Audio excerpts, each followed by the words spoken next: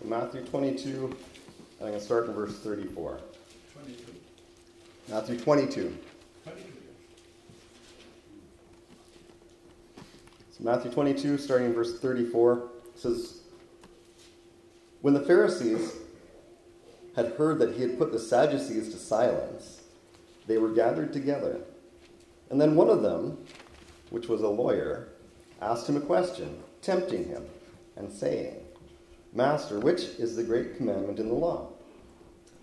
Jesus saith unto him, Thou shalt love the Lord thy God with all thy heart, with all thy soul, and with all thy mind. This is the first and great commandment. And the second is like unto it. Thou shalt love thy neighbor as thyself. On these two commandments hang all the law and the prophets." And I stop there. I'm going to pray before we continue. Lord, I just again ask this morning that you would help me as I speak this morning. Lord, I just ask that you would guide my thoughts and my words, that the things that I speak would be right and true and helpful in some way this morning. Lord, I just pray that we would all grow in our walk with you, Lord, that we would grow closer to you through our time. And Lord, we just ask your blessing on our fellowship this morning. In Jesus' name we pray. Amen. So we've kind of carried on this thought, this discussion that Jesus has been having with these various religious leaders. I pointed out a couple of weeks ago the different groups, the religious sects that are gathered together and united in this one thing, in that they hate Jesus. They need to get rid of this guy, and they're putting their smartest and their best scholars forward, trying to come up with some way of tripping up what Jesus has to say, trying to come up with some kind of fault in his words. And it was a couple of weeks ago, we looked at the one with the Sadducees, and now the Pharisees have regrouped, and, well, the Sadducees, with their one thing that we aren't able to answer, Jesus answered. And so if they can't trip him up, how are we going to, is basically what the issue is. And so we have a lawyer. He's good with his words. He's good with his ideas. And I love how the scripture explains to us. So in our simplicity, if we're not understanding what's going on, it explains it for us. This isn't an honest question. He asks him a question, but he's not looking for an honest answer. He asks him a question tempting him. He's trying to come up and create a fault, something that we can use against him in his words. And so he asks him this question, which is the great commandment in the law? And Jesus answers, Thou shalt love the Lord thy God with all thy heart, with all thy soul, with all thy mind. This is the first and great commandment. And he didn't stop there. He continues to answer a question that wasn't asked. And the second is like unto it. Thou shalt love thy neighbor as thyself. And then he carries on again and explains that on these two commandments hang all the law and the prophets. Absolutely. Like the entire book is based on those two thoughts. The entire book, that's the whole point of the book, is to point us to those two things. It wasn't that long ago we got into something about the law again, and I went through all 10 commandments, and we just kind of talked about that a little bit. I'm going to read them off one more time. The first commandment is, Thou shalt have no other gods before me. The second is, Thou shalt not make any graven image.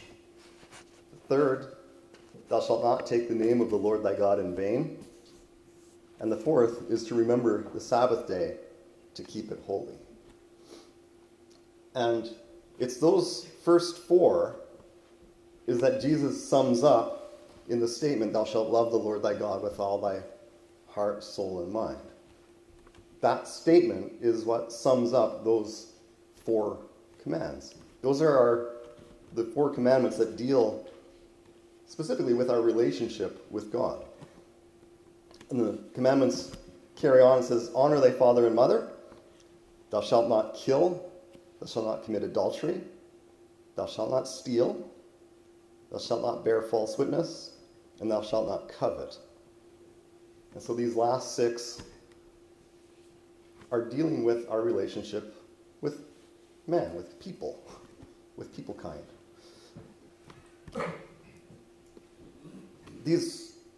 That's the second greatest commandment that Jesus sums up.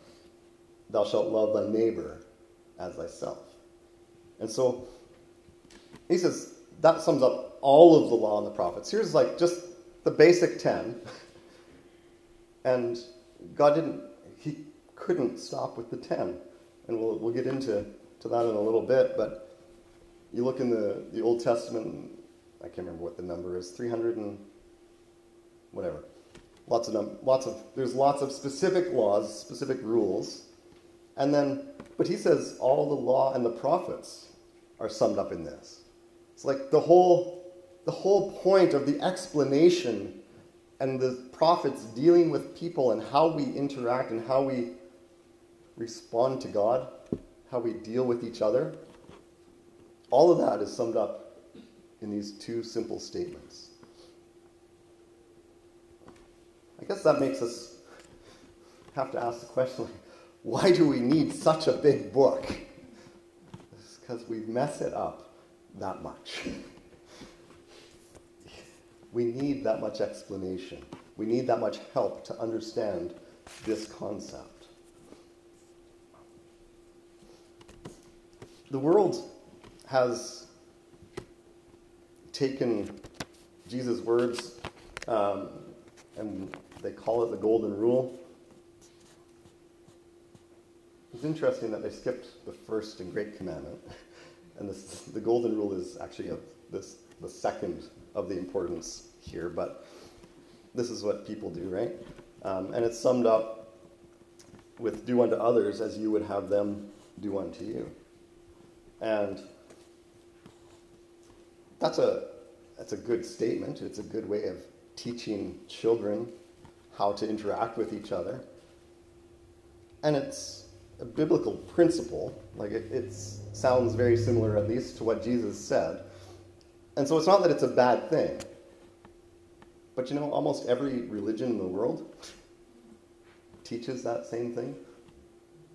And so if that is the basis of what your religion is teaching, we're no different than any other religion, whether it's Buddhism or you name it.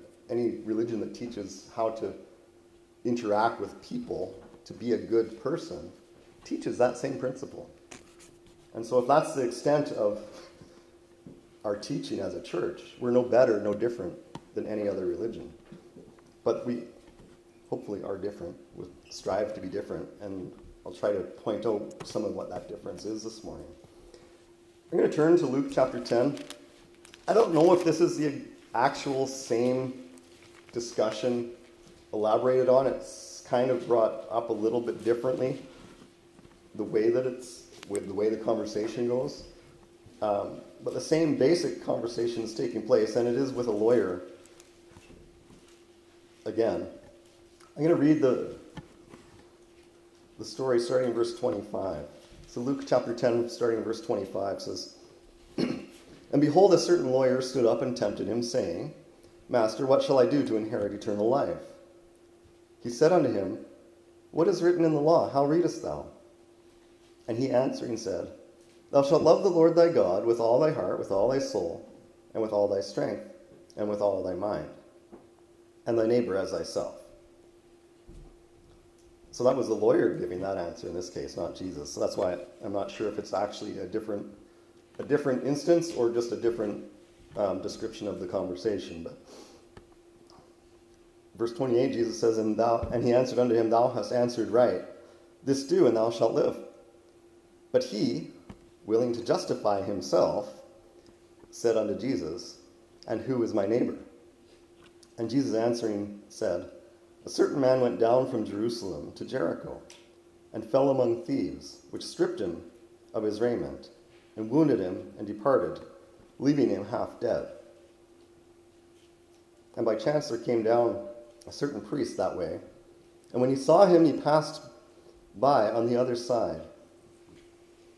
And likewise a Levite, when he was at the place, came and looked on him and passed by on the other side. But a certain Samaritan, as he journeyed, came where he was, and when he saw him, he had compassion on him, and went to him and bound up his wounds, pouring in oil and wine, and set him on his own beast, and brought him to an inn, and took care of him. And on the morrow, when he departed, he took out 2 pence, and gave them to the host, and said unto him, Take care of him, and whatsoever thou spendest more, when I come again, I will repay thee. Which now of these 3 thinkest thou was neighbor unto him that fell among the thieves? And he said, He that showed mercy on him. Then said Jesus unto him, Go and do thou likewise. So here's Jesus taking that same statement of love the Lord thy God, and then also of love thy neighbor as thyself, and then giving a scenario to help explain how this actually should look in our life. And our world, our lost world, we have in Canada something called the Good Samaritan Law Act, I don't know. But it's a law that makes it so that if you or I were to stop or to see somebody in need, seriously hurt, we can, without any training, without medical training, we can go and try to help that person to the best of our ability. And if we inadvertently do something that person dies, we cannot be sued because we have a Good Samaritan Act that says that if you're in good faith trying your best to help a person, you're not liable. And so it's because we have a society where everybody wants to sue everybody for anything that happens. And so to prevent people from being afraid of attempting to help someone that's injured, someone that's dying, we create a law that says you're protected in doing that. If you come across and you do your best to help that person, we're going to protect you from being sued. That's a lost world.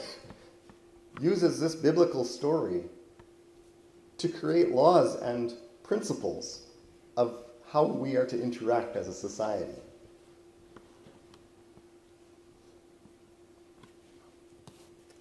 It's kind of interesting, isn't it?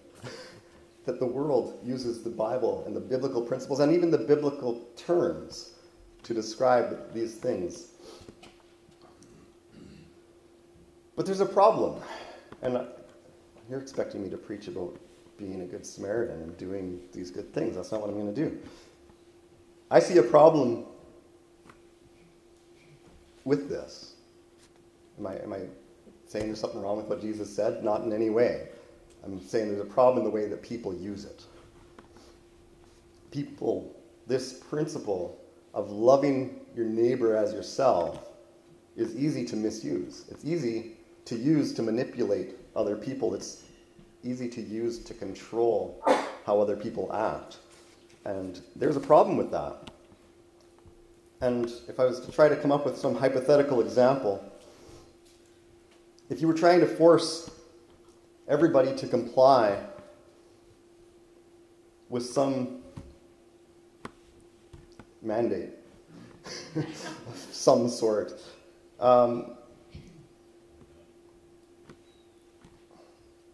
what if it, and we tell them that complying with, if you do as you're told, you're going to be protecting others. And that if you don't do as you're told, you're going to be putting others at risk. Therefore, you need to follow the golden rule and do as you're told. Because we do unto others as we want to we would want to be protected, and therefore we need to protect them from harm. But the problem is, and it sounds right when I've heard many preachers, many religious people, many worldly people use that exact argument. Most churches in Thunder Bay will say something to that effect to try to convince you that that would be the right way to respond to this hypothetical situation. But the problem is, that's manipulative, isn't it? We're trying to manipulate you and manipulate the situation to make it look like you're not following that rule. Where in reality, it's them that's not following that rule. Let's look at it from the other side. If the person demanding compliance, if they're following, are they following the golden rule? Would they like if someone demanded that they do something that they felt was unreasonable, possibly even harmful? And what if it was doubtful that it, if complied with, would actually do the good that they were claiming it would do as far as protection? Right? That's what the issue becomes, is I have questions. I don't think that doing this is actually helpful. I think it might actually be harmful, whether to me or maybe even to the others that you're trying to impose it on. And so when we look at it from the other side, like, well, it's that person that's trying to get everybody to comply with this thing that isn't helpful, may even be harmful. It's at very least questionable and seems unreasonable. They're not following what they're calling the golden rule. They're not loving their neighbors as themselves. They're not doing unto others as they would have done unto them if the roles were reversed, right?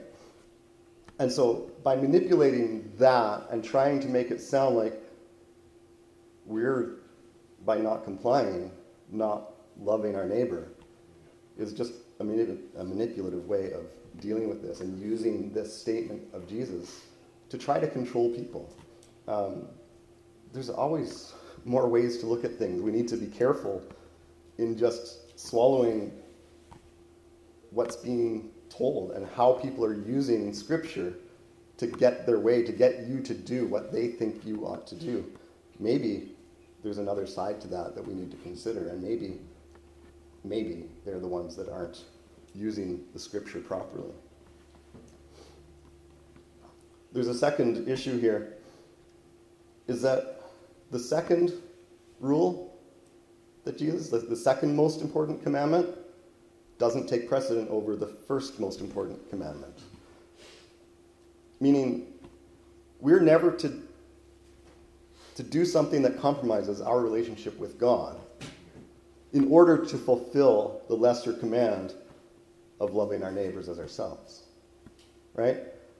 If to do the thing that is loving to my neighbor requires me to disregard my relationship with God in some way, it would be wrong for me to do the thing that's loving to my neighbor. I don't need to give you specific examples. I think you can come up with that on your own, but we need to understand that it's a principle of Scripture, is that God comes first. Our neighbor doesn't come first. Our relationship with people doesn't come before our relationship with God. And our whole world seems to have forgotten that. I have a question. I hinted at it earlier. Is Christianity a religion of morality? Is Christianity a religion of morals? It's a hard question, isn't it? There's a lot of rules in our book. It's a book full of rules. It's a book full of moral guidelines of how we're to live and interact. So is Christianity a religion of morals? If that's what it is, again, I say it's no better than any other religion. It contains moral standards. It's the basis of morality in all aspects of the world, in every religion.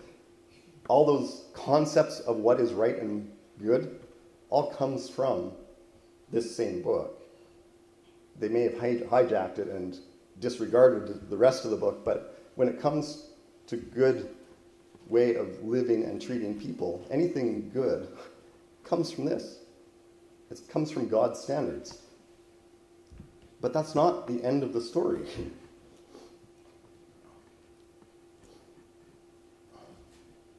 Remember when I was reading through the Ten Commandments, I paused after 4, and I made the statement that those first 4 deal with our relationship with God. And then at the end of the last 6, I said that those ones deal with our relationship with people. Christianity is a religion, it's about our relationship with God and with people. Morality is a part of that, but it's not the basis of it. The basis is our relationship with God. And then secondary to that comes our relationship with people. The point of the law is to show us what it takes to have a right relationship with God, and then also with man, which stems back to our relationship with God, because God requires us to have a proper relationship with people in order to have a proper relationship with Him. So they're tied together in that way. But the point of the law is to show us how to achieve that. It's not just to follow the rules. It's so that we can have a real relationship with God. It's like the Bible. When people get married or have been married for a while, they often make comments of, I wish she or he came with an owner's manual. We need help understanding how this other person functions and how they think, because men and women don't think and function quite the same, right? Nobody's admitting that that's true. That's weird. But many times I've heard that kind of comment. But the Bible is basically that manual for our relationship with God. And coincidentally, it's also the manual that teaches us how to have that relationship with other people. And there's even specific sections on our relationship with our spouse. It tells us how to deal with those differences that exist between men and women. It gives instructions for the women on what you need to do to have a good relationship with your husband. And it gives instructions to us as husbands of how to have a good relationship with our wife. And so we don't need to fully understand them. We just need to follow the rules that come in the guidebook. The book is there giving us instruction on how to achieve those relationships. But there's something more. There's something more important. It's not just a guide. I said it's there to show us how to have a right relationship with God and man. But more specifically, the Bible, and specifically the law, it's not just there to show us how to have a right relationship, but it's actually there to show us how we fall short of creating that relationship. If you want to turn, I'm going to turn to a couple of verses. First is Romans chapter 3. Speaks to that thought.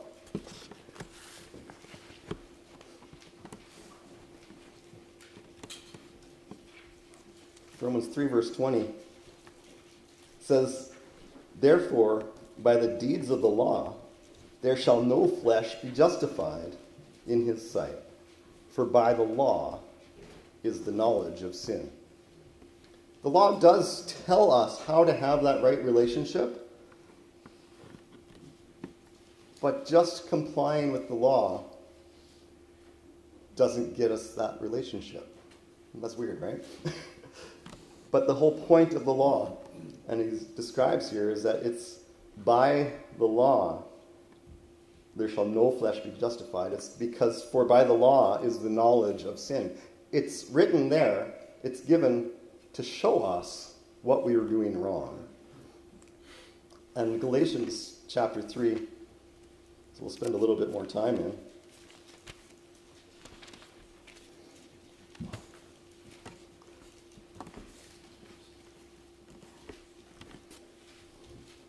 I had a hard time with this one. I don't know how to just pick specific verses out of this chapter because the chapter kind of builds the whole thought. So if you forgive me in reading more Bible this morning, I'm going to read most of the chapter. I'm going to start in verse 6 of Galatians chapter 3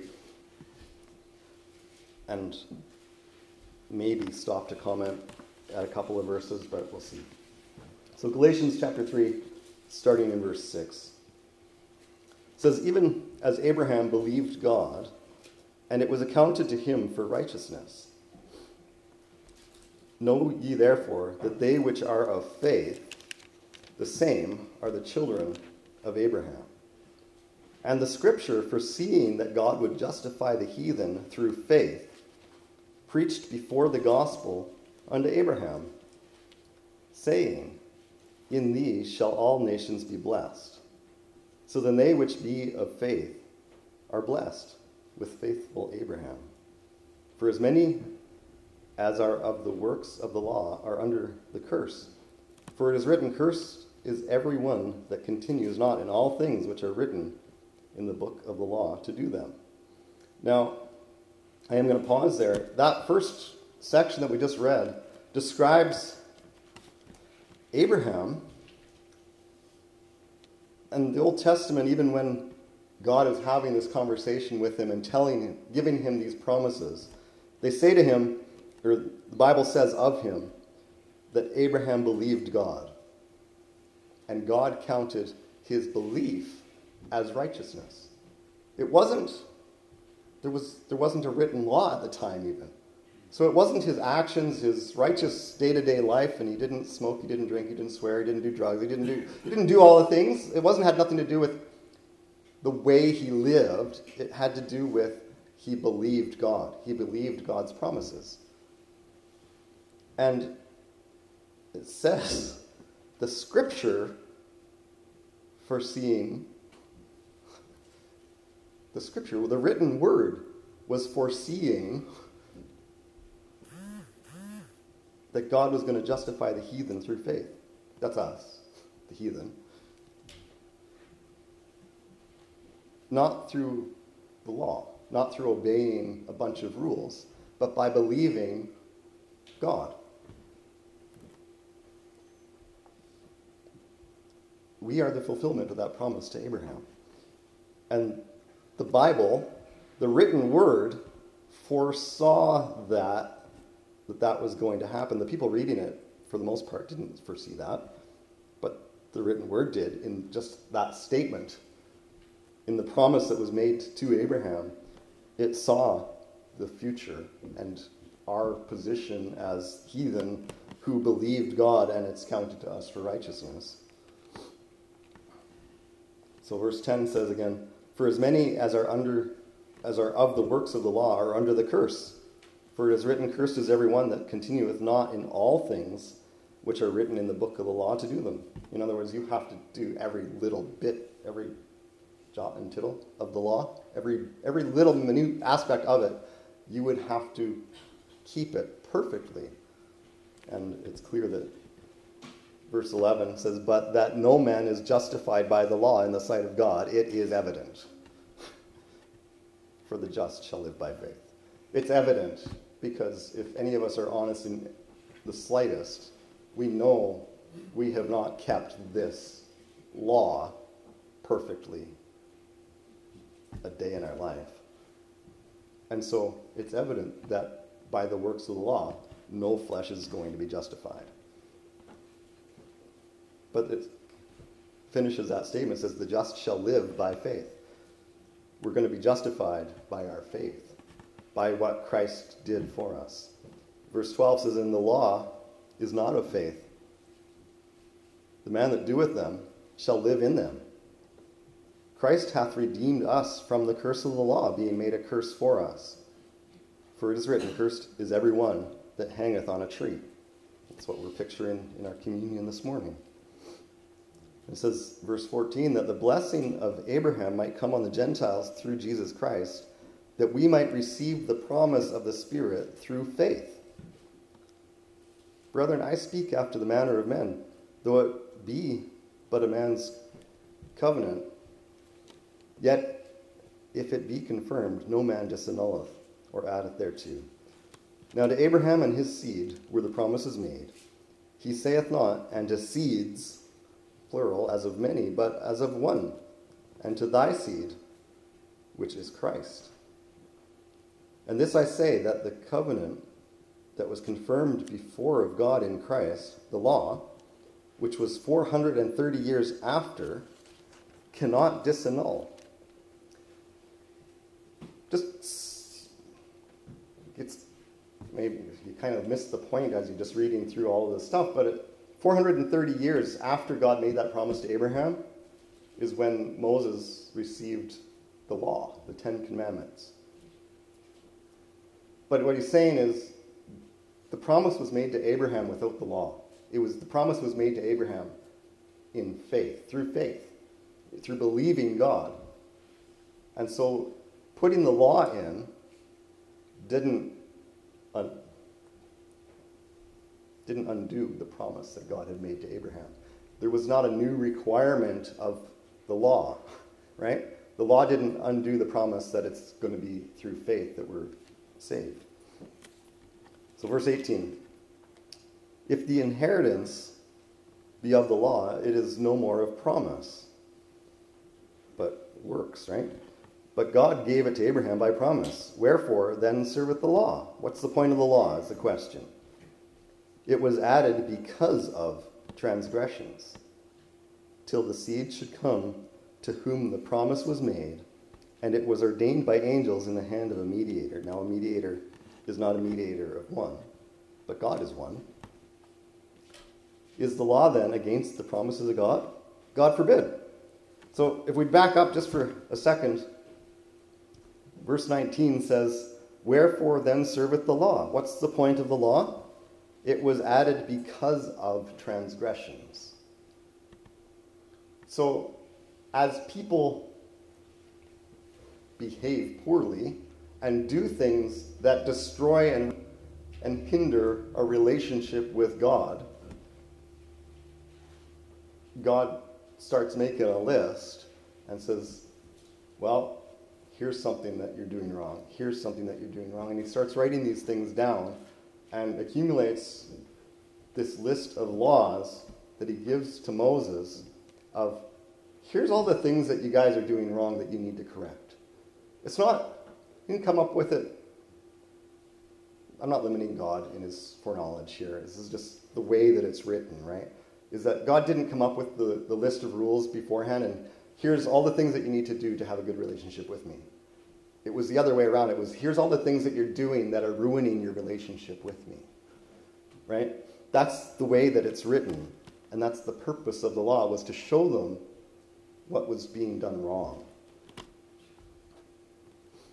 Verse 22 says, but the scripture concluded all under sin, that by the promise of by faith of Jesus Christ might be given to them that believe.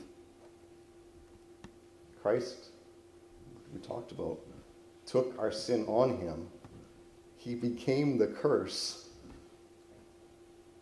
so that now it's through faith in him specifically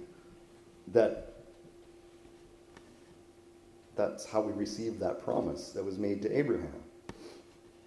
Verse 23, but before faith came, we were kept under the law, shut up unto the faith which should afterwards be revealed.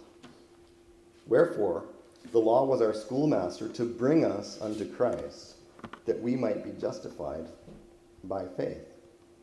But after that faith has come, we are no longer under a schoolmaster. And I'm going to stop there. And those two verses describes the law was our schoolmaster to bring us unto Christ. It's there to show us all of what our actions that are destroying our relationship with God. And so we can look at it and we can come to the conclusion that yes, indeed, I am incapable of having a right relationship with God. I cannot do all those things because they are a description of the wretched soul that I am. And so I need Christ to his life, his intercession for me, and his righteousness being applied to me is the only way I can have that right relationship with God. And it's through simply just faith in that, believing that I'm wretched, that he is holy, and that he did it for me, and that I can have that relationship through him. That's it. That's the whole point of the law.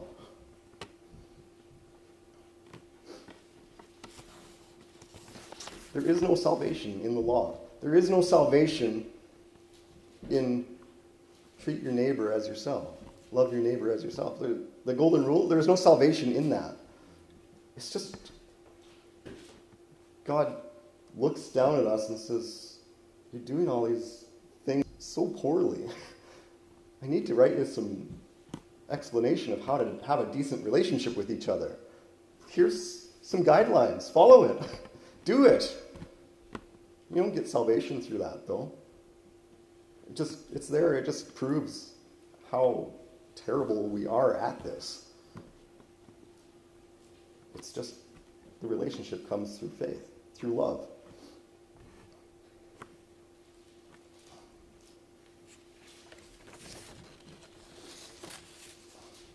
So then the question comes is, do we give up on trying to do what the law teaches? Like, it's evident that nobody is justified by the law because we can't do it. We're incapable of it. So do we just give up? I'm going to look at, back in Romans, I'm going to come back to Galatians, so if you hold the finger there, I'm just going to look at Romans 7 verse 18.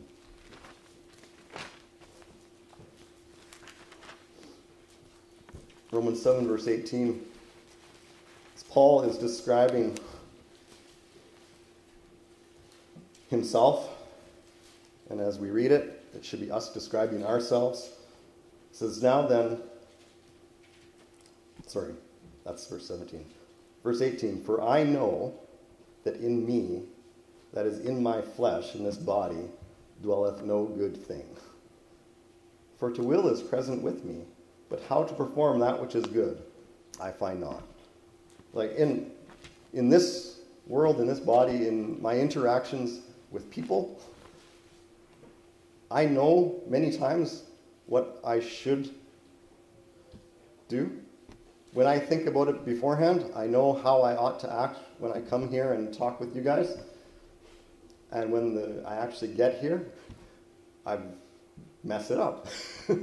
And then when I go home after being here, I can look back and say, well, I should have done or said, or I know how I should have acted better than what I've done. I know it, and I want to do it, but when I get in a situation, you just kind of rub me and I just, right? Like the circumstances cause my flesh to take over, and then I respond poorly, and I don't fulfill the law that describes how I ought to be acting with you. And the same goes with, I want that right relationship with God. I want to spend that time reading his word. I want to spend that time in prayer. I want to put my trust in him. And then my car breaks down on the way here, and my flat tire, and my spare's flat, and now I'm angry, and I'm frustrated, and I have no faith in that God has a plan. We're here on Thursday night for Bible study. And at the end of Bible study, we were here late. Like it was 11 o'clock when we were finally trying to leave here. And everybody's heading out, and I rode my motorcycle on Thursday night. And Edward was here when I arrived. And so as I'm getting off the motorcycle, I grab my key, which normally stays in it. I'm taking off my helmet, and I got my backpack, and I've got all this stuff, and I'm fidgeting, and then realize, oh, I didn't bring my key for the door of the church. We'll wait. Somebody else will have a key. And Torsten shows up, and he doesn't have his key. And Torsten says, oh, Barry's not coming tonight, so the other person with the key isn't coming either. So here, okay, well, let's go look. And well, I've had the bathroom window downstairs open before. I never locked it when it got closed, so hopefully it's still on. I dare you to go look at that window. How big that window is. Anyway. So that's not the point of my story. So I crawl through the window, we break into the church, and we have our Bible study. But 11 o'clock, we're trying to leave, and everybody's gone. And I'm gathering my stuff up, and I'm putting my gear on. I go out to the motorbike, and I'm looking through my pockets. Can't find the key for the motorcycle. I'm like, well, the description of what took place upon arrival here, I'm like, oh no. It could be anywhere. My thought was that it was probably holding it in my hand, and as you're going around, then just it got dropped or put down and never noticed. So I'm going around. Thankfully, Blair, and he was in his car, half pulled out of the driveway and just waiting for me to get on the bike and get ready to go, making sure I was okay. And so finally, as I'm fidgeting and taking forever to do this, he gets out and is like, well, everything okay? And so my little flashlight that I carry in my pocket was nearly dead, so I couldn't see a thing. And so he pulls out his flashlight that lights up half the universe, and we go for a walk around the church. We get back to the motorbike, and right there at the front of the motorbike is the key. So I was probably fidgeting with my helmet or backpack or whatever and dropped it right then and there. Thankfully, because that was the easiest spot to spot it. But at the same time, I look at my phone, and Brian and Fonda, on their way home, had seen a moose. And so they sent me a text warning me that there was a moose on the highway. So is me losing my key God just delaying me long enough for that moose to get off of the highway and to no longer be a hazard to me? I could be incredibly angry at God or just the world. I could be cursing and swearing and just upset, and I could have a terrible attitude over this thing. Or I can look at it and say, okay, God, I need patience. I need to know what your purpose is in this thing in my life at this moment. And I'm grateful that I wasn't angry and frustrated with it. I was just dealing with it. And the thought didn't even occur to me until afterwards that I could have been like that. But yeah, and that's just the way God works in our lives. But we can ruin our relationship with him as he's doing something for our benefit that doesn't feel like it's for our benefit at the time. But we don't know what else he's protecting us from, right? And so the law is there to guide us. But we realize that in our flesh, circumstances affect what I know how I should respond and how I should act. And my circumstances sometimes takes over, even though I know better. And my desire is to trust God in these things. But when the circumstance happens, sometimes that overpowers my knowledge of what's right and how I should act and how I would prefer to respond. Right? The law is there to reveal the defects in our actions. So do we quit?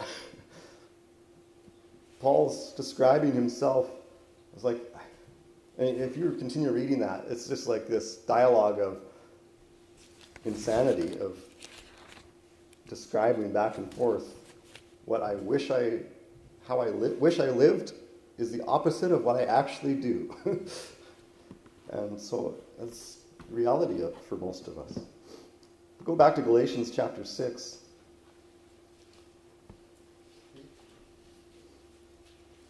question was, do we give up? We can't do it, so do I just give up? Never give up. Never give up. That's it.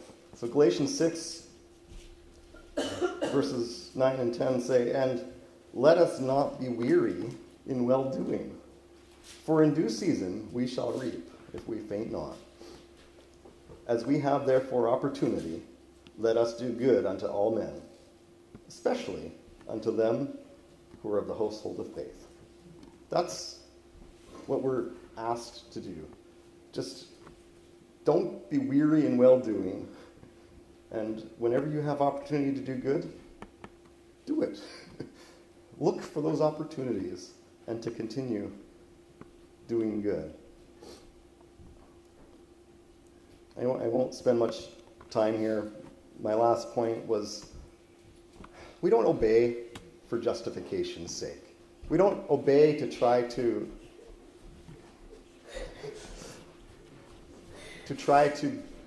gain favor with God. We don't obey, we don't try to follow the law for our salvation. Right? We obey because of. We obey because we love him, because he first loved us. We did a study through 1st, 2nd, and 3rd John, and it carries this theme throughout. I'll just look at a couple of the verses. 1 John 2, verse 3 and 4 says, "And hereby we do know that we know him, if we keep his commandments. He that saith, I know him, and keepeth not his commandments, is a liar, and the truth is not in him." So are we perfect in that? No. But our heart's desire should be that, and that should kind of be the theme of our life, is that we're keeping his commandments, if we do know him. Knowing God, knowing Christ, should have had some impact on our lives, and there should be some action that stems from that. 1 John 5 carries on the thought, and I think you need to read through this whole thing to understand these thoughts that he's presenting. You can get caught up trying to define it from one verse or one statement, and you end up with a wrong view of it sometimes. 1 John 5, verses 2 and 3 says, "By this we know that we love the children of God, when we love God and keep his commandments. For this is the love of God, that we keep his commandments, and his commandments are not grievous." His commandments are not grievous. It's not a burden to us to try to live our life by the instruction of what the Bible says. That shouldn't be this grievous thing to us that, man, I hate not being able to do all this, and I hate having to be nice to people all the time. Right? It's contrary to our nature. Most of what's in here, that's why it's such a big book, is he's describing what our nature is and how contrary it is to us. But when we love Christ, when we look at what he's done and we come to him in faith, it's like, yeah, it's not so bad. I really would like to live that life that he's describing, to have that experience. And that's what it's talking about. And then 2 John verse 6 says, "And this is love, that we walk after his commandments. And this is the commandment, that ye have heard from the beginning, that you should walk in it." This is love, that we walk after his commandments. If you love God, and that's what it's all about, is he loved you enough to send his son to die on the cross for you. Because he first loved us, we also love him. And our desire is to keep his commandments.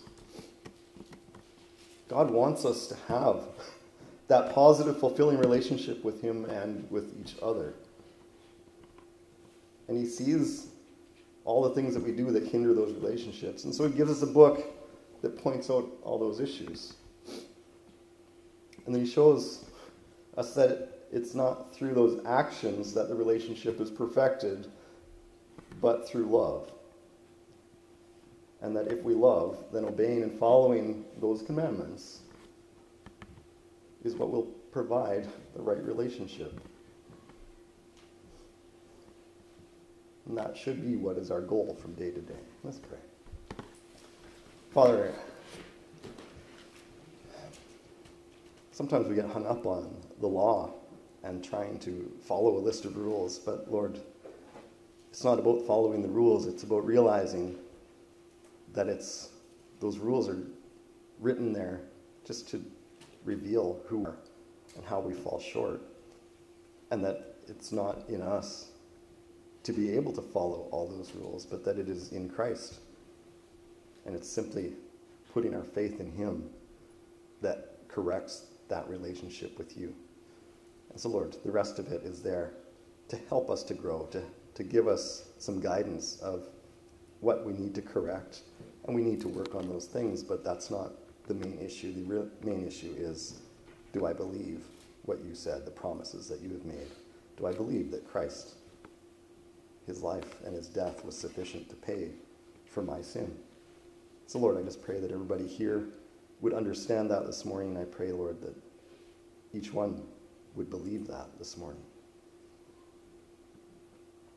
So again, we commit this to you in Christ's name. Amen.